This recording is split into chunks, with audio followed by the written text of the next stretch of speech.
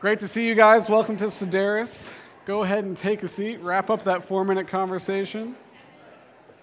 Well, welcome, guys. One thing that I like about Sedaris is that it's always hard to rein in the 4-minute conversation. I actually love that because I think it's counterintuitive. Because I always thought that, wait, you do what at church? You talk for 4 minutes? That's going to be too long. But you guys just love each other so well. And so, yeah. Well, my name's Ryan. I'm one of the pastors here. And if you brought your Bible with you today, go ahead and take it out. Turn over to Mark chapter 4. That's where we'll be. If you don't have a Bible, there should be one placed underneath one of the chairs in front of you, and you can take that out and turn over to Mark chapter 4. If you don't know where the book of Mark is, there's no shame in using the table of contents around here. So, just look it up there, and you'll be able to turn over there pretty quickly. We're going to be in chapter 4, all right? Mark chapter 4.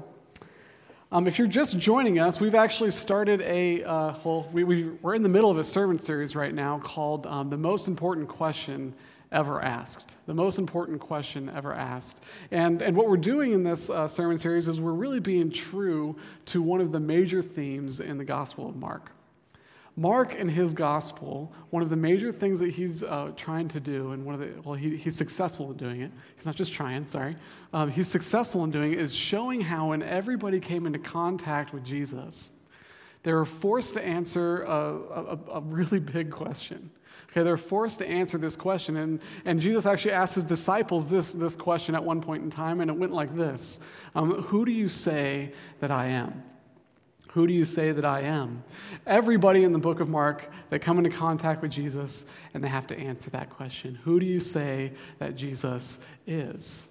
And actually, it's true today as well, that this unique and fascinating aspect of Jesus that he demanded an explanation of who he was, is actually true for us today.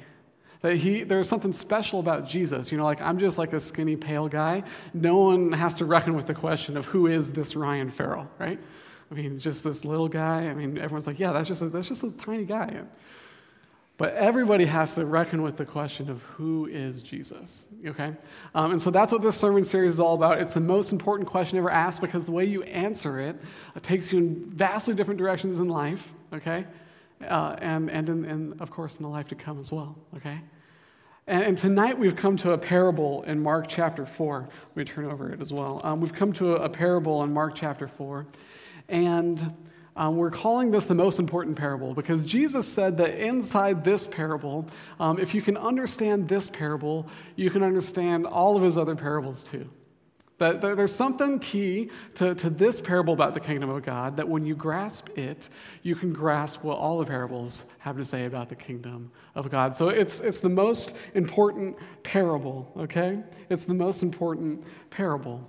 And how we understand this parable is largely dependent on understanding how faith works, or how we understand faith works. And so we can't understand this parable really unless we understand how faith works, because this parable talks a little bit about how people get faith in Jesus. How people get faith in Jesus. That's a term that we use often as Christians, but it's actually a pretty strange term. How people get faith in Jesus, right? And even for those of us who are a good, true skeptic, you might kind of say, wait, we're going to understand how someone gets faith in Jesus. Isn't that a little bit like capturing lightning in a bottle, Ryan? Come on. That's a little silly. Well, on one level, yes, you're right.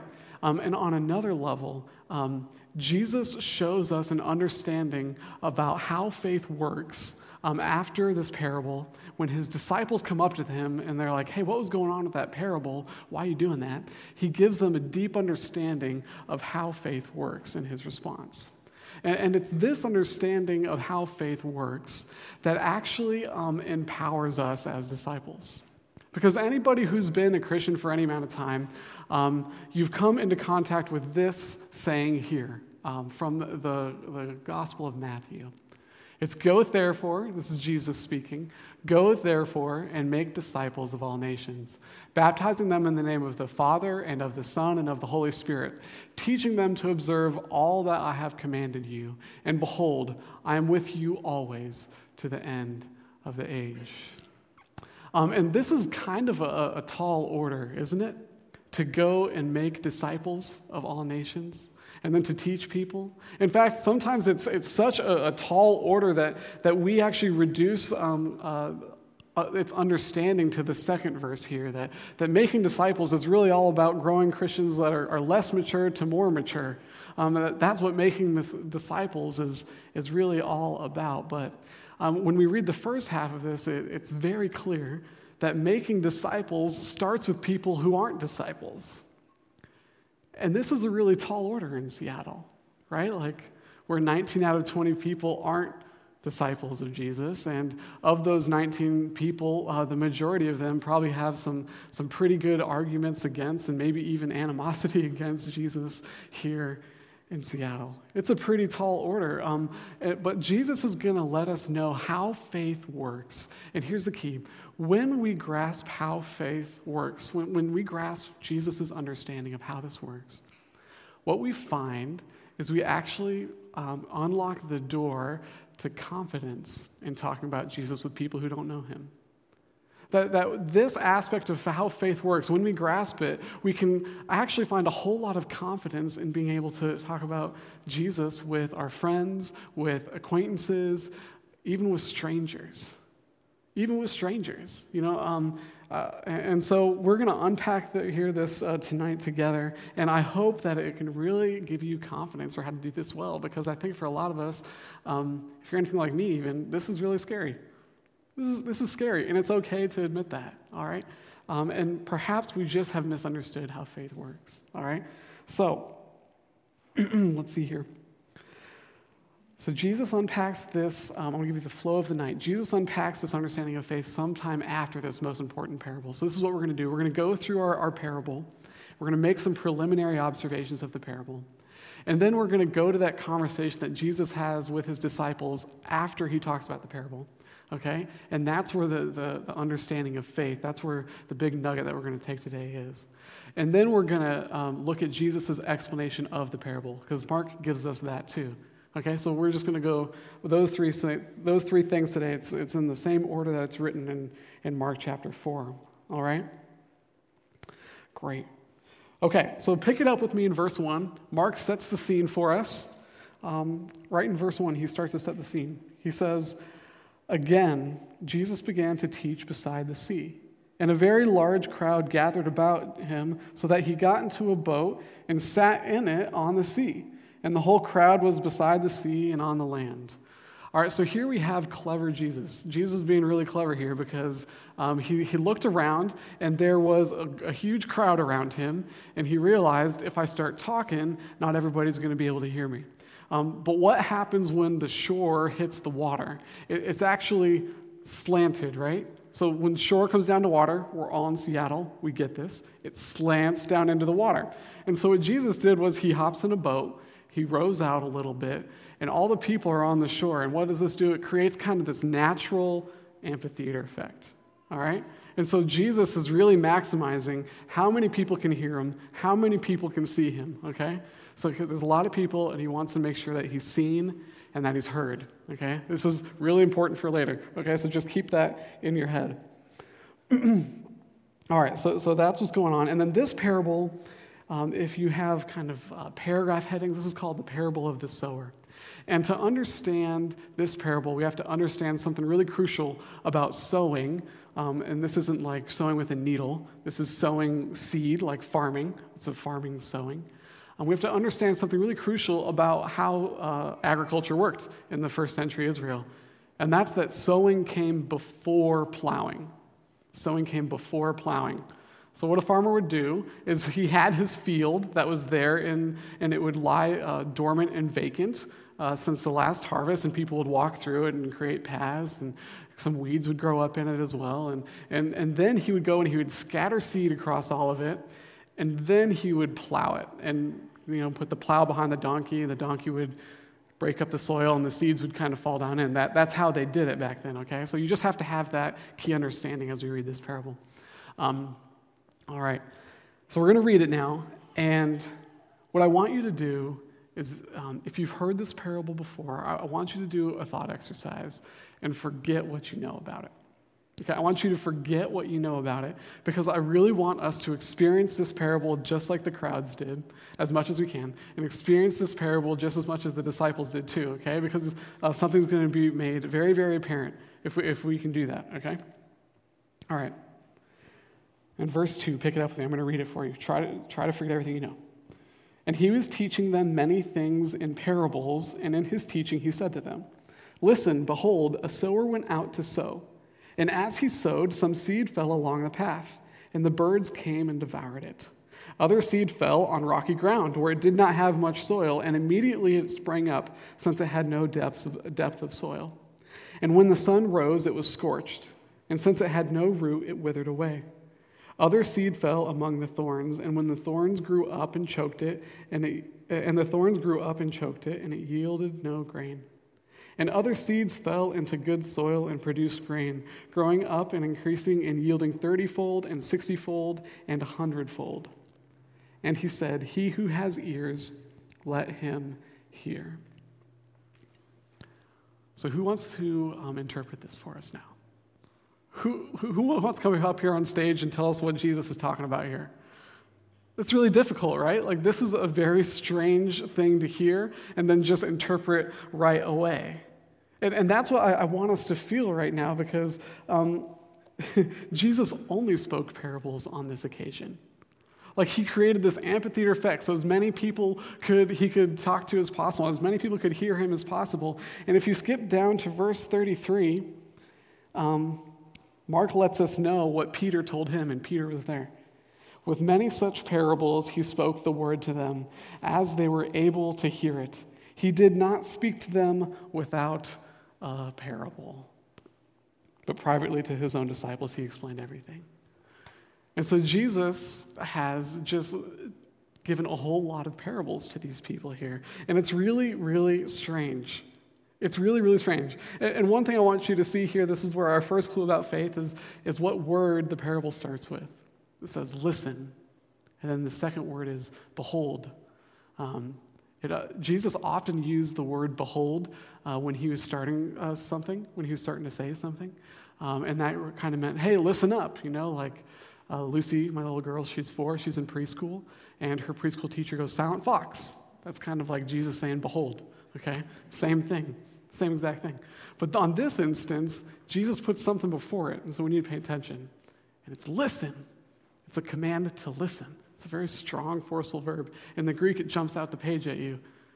And then at the very end of the parable, he uses it 2 more times. He says, and he said in verse 9, "He or she who has ears to hear," same verb, to hear, "let him or her hear," same verb.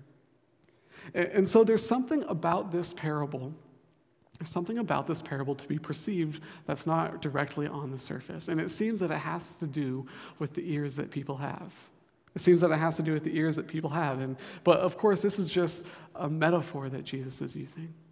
But there's something about people that enables them to understand what Jesus is talking about. That's kind of the first clue about faith here, that there's something that is about people that enables them to hear what Jesus has to say, okay? So what is he saying? I hope you're confused right now. If you are, that's right exactly where you should be. Don't get worried and be like, "Oh, shoot, I guess I don't have ears to hear." That's not what I'm trying to show you. But it's going to become apparent later that Jesus' disciples didn't get it either. Okay, and they were guys of faith. But the question is why? Why, Jesus, would you set up this whole thing and then just speak in parables? I mean, aren't you on the scene to try to actually do something here? And you're just speaking in parables all day. Why would you do that? Aren't you trying to bring about something? And I imagine his disciples asked the same question later. I imagine his disciples asked the same question, because look at verse 10 here. It says, "And when he was alone, those around him with the 12 asked him about all the parables." They're asking him, "Hey, Jesus, what's going on here? Why are you teaching in parables? We don't understand you. No one else understands you.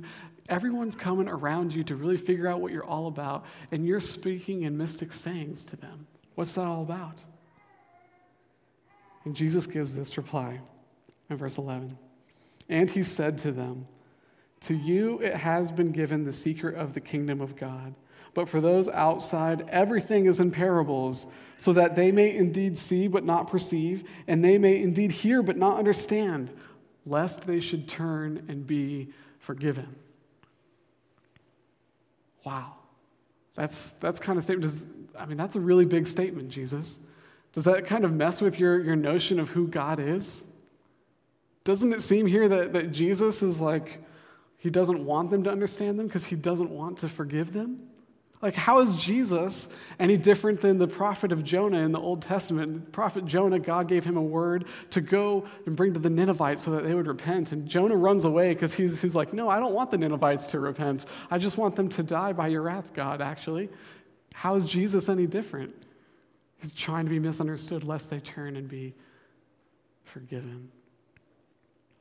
Isn't Jesus' whole point to come to the world to save it? Isn't that why he's here? It seems that he's doing the opposite right here. And in order to understand that, we have to look at the greater context of what's happening. That's usually what you do in the Bible when you're confused. You take a step back and look what's going on around it. And we look at chapter 3. And what's happening in chapter 3? It's pretty insane. Lots of things are happening in chapter 3. At the very beginning of chapter 3, after Jesus has been reasoning and talking about what the law of God means, the religious leaders of the day have gotten together with the political leaders of the day, and they're conspiring to kill Jesus. They're conspiring to kill Jesus.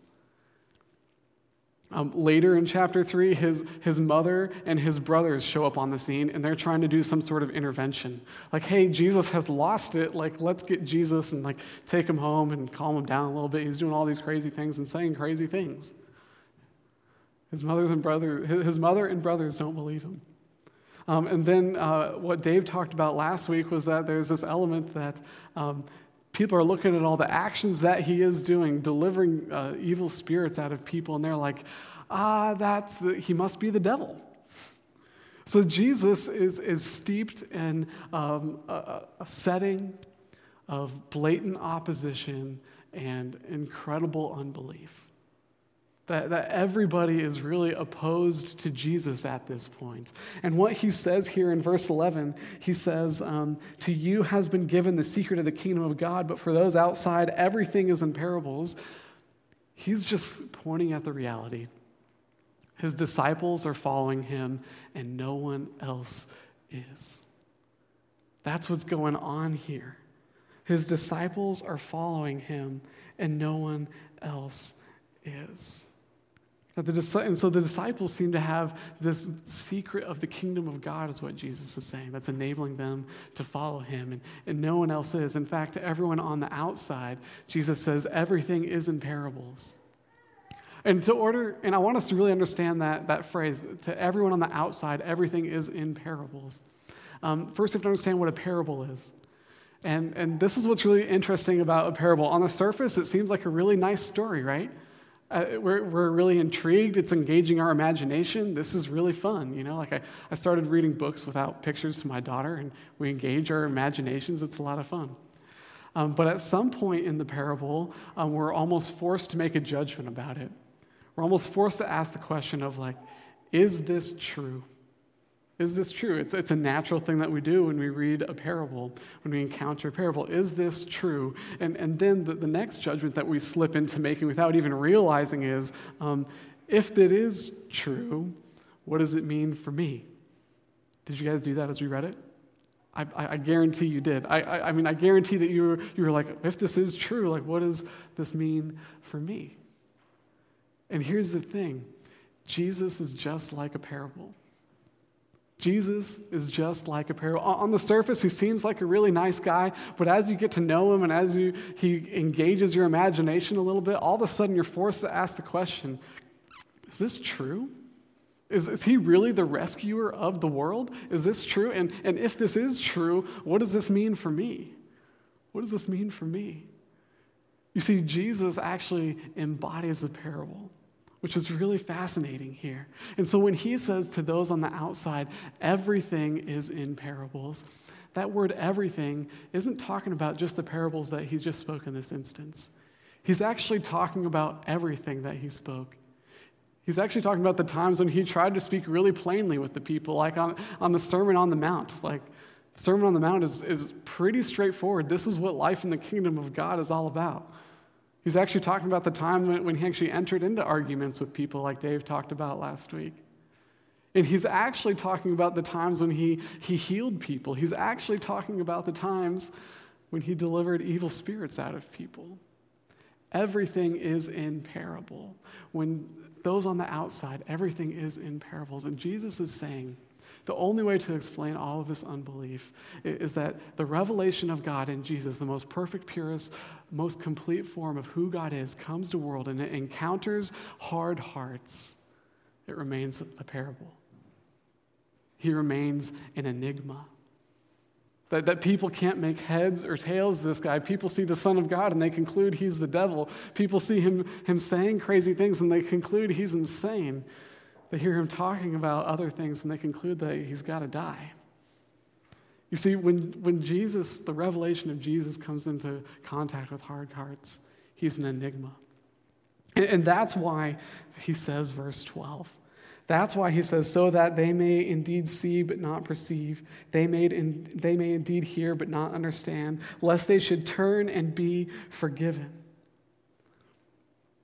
So he's not saying that I'm speaking in parables so that they may not turn and be forgiven. He's just illustrating the fact that he is a parable and they're rejecting him. He's not sharing this to uncover his intent in the matter. He's actually just sharing this to uncover a reality that's taken place in this context. He's not using it to justify him talking in parables. He's using it to show that he is the fulfillment of a parable. That's actually what's going on here in verse 12. All right? And so this is what's interesting. He speaks in parables. And the only conclusion that we can draw from this is that he's not trying to persuade people to have faith in him. He's not actually trying to convince the crowds that he's the Son of God. He's not actually doing that. And so here we have this strange chicken and the egg dilemma here. Which comes first? Understanding Jesus or having faith in Jesus? Understanding Jesus? Or do you have faith in Jesus first and then you can understand him? Or do you understand Jesus and then you can have faith in him? Well, it's really not a dilemma at all. It's what we learn that Jesus is saying. He's saying to some has been given the secret of the kingdom of God. Having faith in Jesus comes before understanding Jesus. And I don't know if all of us have this notion of how faith works. I think we might have it the other way around. But Jesus isn't trying to persuade people to have faith in him. Now, I'm a skeptic myself. Anybody who knows me knows that I'm a skeptic, and you can even ask my parents. Like the first 10 years of my life, I was an awful, rebellious child. There's people who talk about how to discipline their kids, and they're like, oh, we don't want to spank our kid. Like, I had to be spanked a lot growing up. It was great, I guess. I was just skeptic. I was really doubtful that these people knew what was best. And I'm also a skeptic of just like the greater culture. Like I'm often a late adopter, not because I live under a rock, but because I have to be convinced that this is actually a reasonable and good thing to do, all right? I'm also very skeptical of the physical world, and so that led me to really study higher level physics for my undergrad, and take classes like nuclear physics, particle physics, quantum mechanics, relativity, and a whole bunch of other boring physics classes too. I'm a skeptic of the physical reality. But here's what happened. Eventually I came around. Eventually I understood that, my parents are just looking out for me and trying to do what's best for me. Eventually, the greater culture convinced me that, it's okay to have Facebook, I tried Twitter, and that's garbage. I got rid of that. Eventually, my professors said that I did all the homework assignments and their tests, and they said, yeah, you've done everything needed, and you agree with us, and so now we can give you a diploma in astrophysics, and so I got that from them. And so in each one of these cases, I was persuaded eventually to, I guess you could say, have faith in these general systems of how stuff works. And don't get me wrong, I don't think I'm special in this regard. I think all of us are like this, right? I think all of us, in the world right now, we've never had more opportunities and options of what to do, how to spend our time, how to spend our money, who to go out with, what restaurants to go to, where to live, where to work, like all this stuff. Everybody's trying to persuade us to do everything almost, it seems, right? Everyone's trying to persuade us to do everything, but faith doesn't work like that. It's not something that you try to get someone to persuade into, is what Jesus is actually saying. And this is something that is unique about Jesus' 3-year ministry. Do you ever wonder, what the heck was Jesus doing out there for 3 full years in the Israeli countryside? Like, isn't he supposed to come here and just take care of our sins and then get on with it, No, he spends like 3 years creating settings like this amphitheater, trying to get as many people to listen to him as possible, but they're not understanding him. And he's not actually trying to persuade people. He's not trying to convince people that what he has going is what's best. He's actually a parable, and he's trying to figure out who has faith. That's really the lens that you can look at Jesus' 3 years of ministry through. He's going from town to town to town, trying to be heard by as many people as possible, so that he can find where the people of faith are. Theologically, this is referred to as the believing remnant of Israel. Because God's word had always gone into Israel many, many times, and into the surrounding nations through Israel's proclamation. And this is what happened. It was largely rejected, but then by a much, much smaller population, it was accepted. And so Jesus is going around from town to town to town to town, trying to find these hearts of faith. That's what he's doing. And this kind of gives you different categories to think through the disciples, right? Like, these aren't just like a couple poor fishermen that Jesus is like, hey, if I start feeding you, will you follow me? No, these guys were part of the believing remnant of Israel, and they followed him in a sea of unbelief that refused to follow Jesus from town to town. At one point, Jesus even sends them out to go find people of faith too, to go find the believing remnant. We're going to talk about that later in Mark. And eventually, by the time Jesus gets to Jerusalem, there's 100 to 200 people that are actually with him. Actually, Mark kind of nods his head to a few of them here in verse 10. And when he was alone, those around him with the 12, so more in addition to the 12, asked him about the parables. And so there's this element here of Jesus is looking for people of faith. That's what he's doing. And I want us to see this method of the mission of Jesus, because I'm pretty sure that we're called to imitate that method as well. That imitating Christ includes imitating his method of evangelism or sharing himself with people. That imitating Christ means imitating his method. And that means, and this is really cool, okay? If you kind of tuned out, I get that. If you tune out in sermons, that's great. That's fine, it's not great, it's fine. Tune back in for a second, because here we are. We've gotten to this principle of faith, and we've gotten to what it means for us, okay? When we understand that we are actually searching for faith in the world instead of trying to persuade it and trying to convince people to have it, it's incredibly stress relieving. It's incredibly empowering. When we realize and we put aside, when we realize to put aside the full responsibility of convincing people to come to Jesus, it becomes really cool, actually. Because sometimes this is what happens in Christianity. We get it worked up in our heads that, like, if I'm going to share Jesus with people, they're going to have questions, and they're going to have arguments, and perhaps they're even going to have some intense emotions that come back at me. And we kind of get in this mentality that if I'm going to share Jesus, I'm going to need to survive an investigation. But in reality, we're the investigators. You see that? In reality, we're the ones that go out into the world with our magnifying glass, Sherlock Holmes, looking for people who have faith in Jesus and talking about Jesus with them and inviting them to experience the gospel in other ways. And so it really gives us a lot of confidence when we don't feel like we have to answer every question, to address every argument. It really doesn't. And do you know what else it does? It gives us the ability to handle rejection when that comes too. Because if it's not on you and people reject you or reject you talking about Jesus, it's not because of anything that you've done. And it's definitely not because your truth is bad. It's just because they didn't have a heart of faith. They didn't have a heart of faith. And so it gives us that. And this is really important because Dave talked about it up here in the announcements, that we're asking people to invite their friends back to Hamilton. And these are potentially people that have come to Sedaris before, but then stopped coming for one reason or another. And we've actually been in the process of this, of asking everybody who's ever come to Sedaris to come, like making personal phone calls and emails and being weird like that, actually. But ask them again. And it's not on you. Just feel free to talk about Jesus and ask them to come to church again. And here's what often gets in the way. Sometimes we can even view this church service as the means to persuade people into having faith in Jesus. But the simple reality is that's not what this church service is all about. We actually could get to Hamilton and the environment's awful. The sun is blinding. We don't have this nice, intimate environment where we can really worship Jesus, right? Dave is always preaching with mints in his mouth. Like, the power goes out, That doesn't matter. We're not there to try to persuade people that we're the best gig in town. We're just there to try to find hearts of faith. That's what church is all about.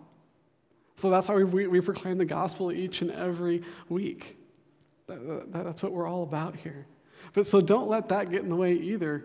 They may encounter imperfect church services, but last time I checked, the church did church without power for the first 1900 years of its existence. We're going to be just fine if we have to go a cappella and shout the gospel. All right? So invite your friends. And if they say no, it's not on you, okay? All right. I was going to tell you guys a story now. This is a great story. When I was about 4 years old, both my parents had jobs, and so they took me and my little brother, and they dropped us off at daycare each morning. And a woman named Karen ran this daycare, and about 15 of us kids there. I think Karen had some other help there. I don't really remember a lot of it. Just remember there's a pretty cool slide. But yeah, so we were there. But each year, Karen was actually a part of a small church plant that met in a middle school cafeteria close by, or you could say commons close by. Middle school cafeteria close by. And every Christmas Eve, every Christmas time, she would invite all of the families to the Christmas Eve service. That's what she would do. And she did this faithfully every year. And the first year my parents were there, they said no. And the second year that my parents were there, my mom just felt so guilty. She's like, this is the lady who's taking care of my kids. We have to go. And my parents didn't grow up in faith at all. They had never been Christians. They weren't Christians, and so they were scared. They were nervous. I think the only thing they had ever experienced was they toured a Mormon temple once when it opened. That's the only exposure they'd had to religion. So they're really scared to go to this Christmas Eve service, and they felt really obligated. So they walk into this Christmas Eve service feeling obligated and scared that night, and they walk out Christians. And I wouldn't be here today if it wasn't for Karen. I just learned this story 2 months ago. I'm going back to Denver in February. I'm finding Karen. I'm going to give her the biggest hug ever. Because when the gospel encounters hearts of faith, they become Christians and they experience the life of Jesus. And that's what it's all about, all right? So we don't need to be good at handling arguments. We don't need to be good at handling questions. We just need to be able to invite people to church. We just need to be able to tell people about the revelation of Jesus that you have yourself and see where it goes, all right? Okay. Qualifying statements.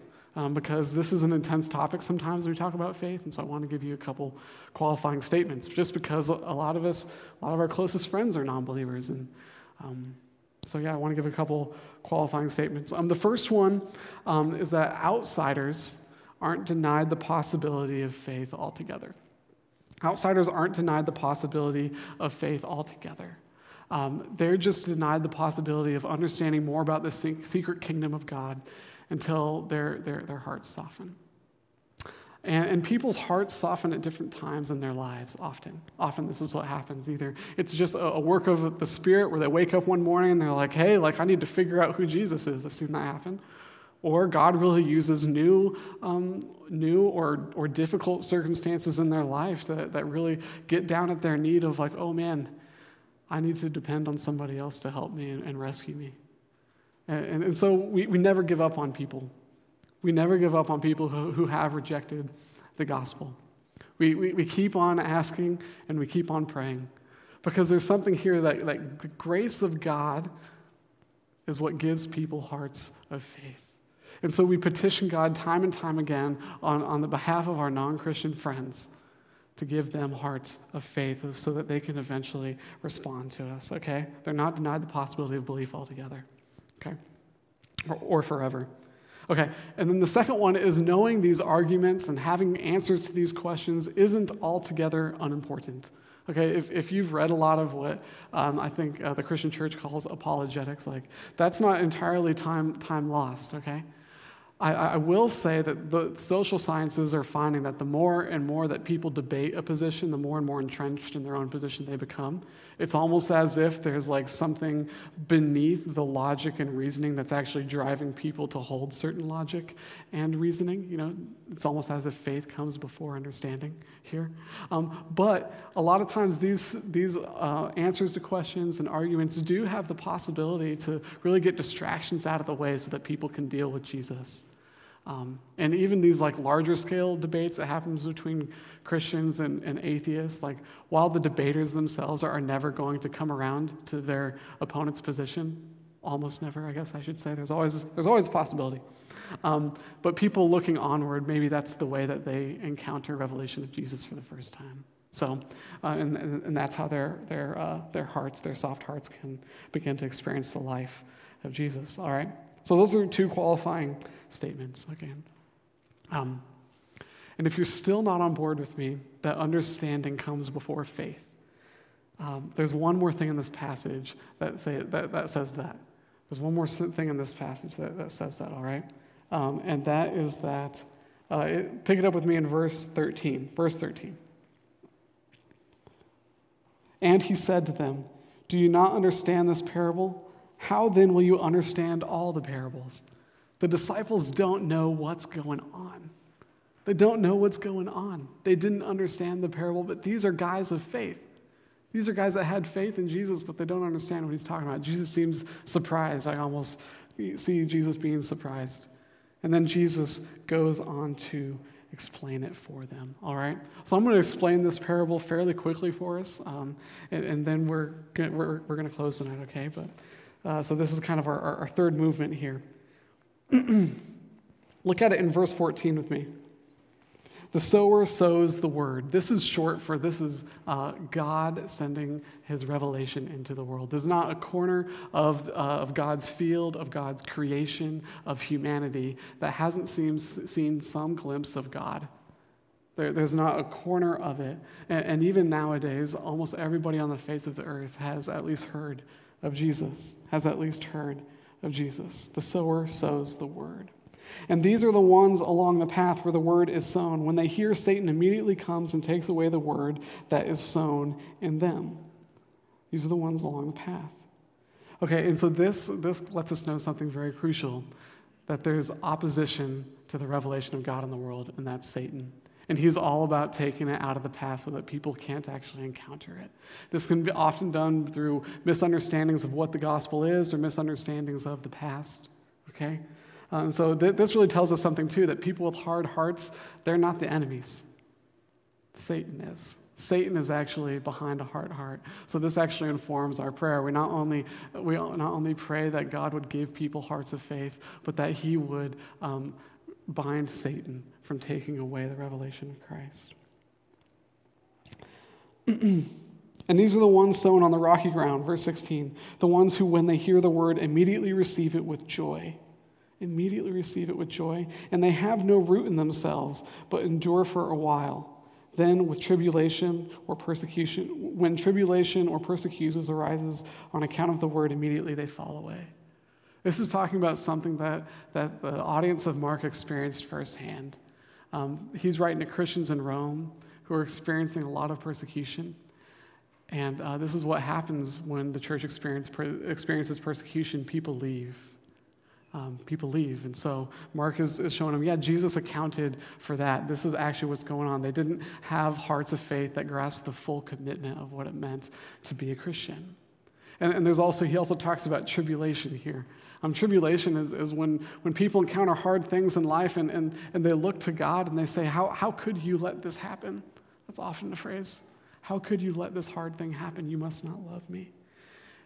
And so they misunderstand the love of God and they fall away. All right, verse 18. 19, sorry. Oh, yes, 18. And others are the ones sown among the thorns. They are those who hear the word, but the cares of the world and the deceitfulness of the riches and the desires for other things enter in and choke the word, and it proves unfruitful. It proves unfruitful. These are people that really view their faith as just like a third or a fourth or a fifth ball to juggle along with everything else. And when it comes down to it, their lives get full and they get packed and they realize they want to pursue other things more than they want to pursue the gospel, and so they put that ball down. And I always advise people never to put that ball down, because you miss so much fruit when you put it down. You miss so much fruit, both growth in your own life and then also missional fruit when you put that ball down. And when you realize that those desires and those other things that you're pursuing actually aren't giving you that much life, and you go to pick that ball back up, it's actually really heavy and hard to pick up again. It's not easy to pick that ball back up. So I always advise people, are you sure you want to put that ball down right now? It's going to kill your fruit. It's going to be really hard to come back sometimes. All right. In verse 20 here,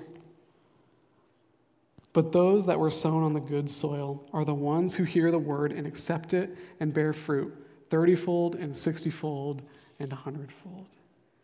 These are the people who truly have counted the cost of following Jesus, that they truly are there, they truly do have hearts of faith to respond to Jesus and give him full priority and full commitment in their lives. And they have lots of fruit. Do you know how fruit works with grain or corn?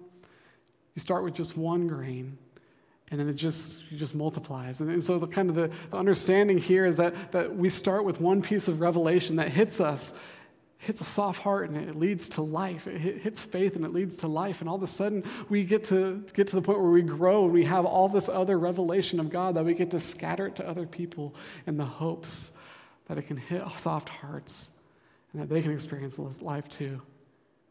And every now and then, they do. So this is the parable Jesus explained to his disciples who didn't understand it, but they had faith. And so Jesus gave them understanding.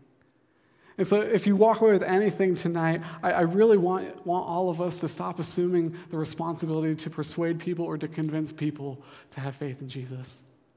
Remember that we don't have to survive an investigation. We are the investigators in the world. And that faith comes before understanding, and we're just trying to find it. What failure really is, failure isn't failing to have someone come to Jesus. That just means they might have a hard heart. Failure really is the failure to take the revelation to the world and invite them to places where they can hear the gospel. That's where failure really lies. So leave tonight with a reduced responsibility of sharing Jesus. Leave tonight with a renewed confidence in what that could look like, and leave with a reduced fear of rejection, all right? And ultimately, we really want to leave tonight praying for our friends, praying for all the people who are going to come to know Jesus through Sedaris Church and through us knowing and revealing Jesus in this world. Let's pray. Father, I thank you so much for my friends here. We all just look at your word and we thank you for it. We look to Jesus and we just say that he is good and he is beautiful. And for my friends here, that Jesus is still a parable to them, or he's still an enigmatic figure, God. I pray that you would continue to help them consider. I know that they're here tonight because something about you has made them curious. And if they're curious, I'd say they're on the step of faith, God. So I just pray that you would help them, that you would give them hearts of faith to the fullest measure. Pray for all of our friends, God, that you would give them hearts of faith. We pray against Satan and him taking away revelation from people so that your word can be made great. We pray all of this in the name of Jesus and by your Spirit. Amen.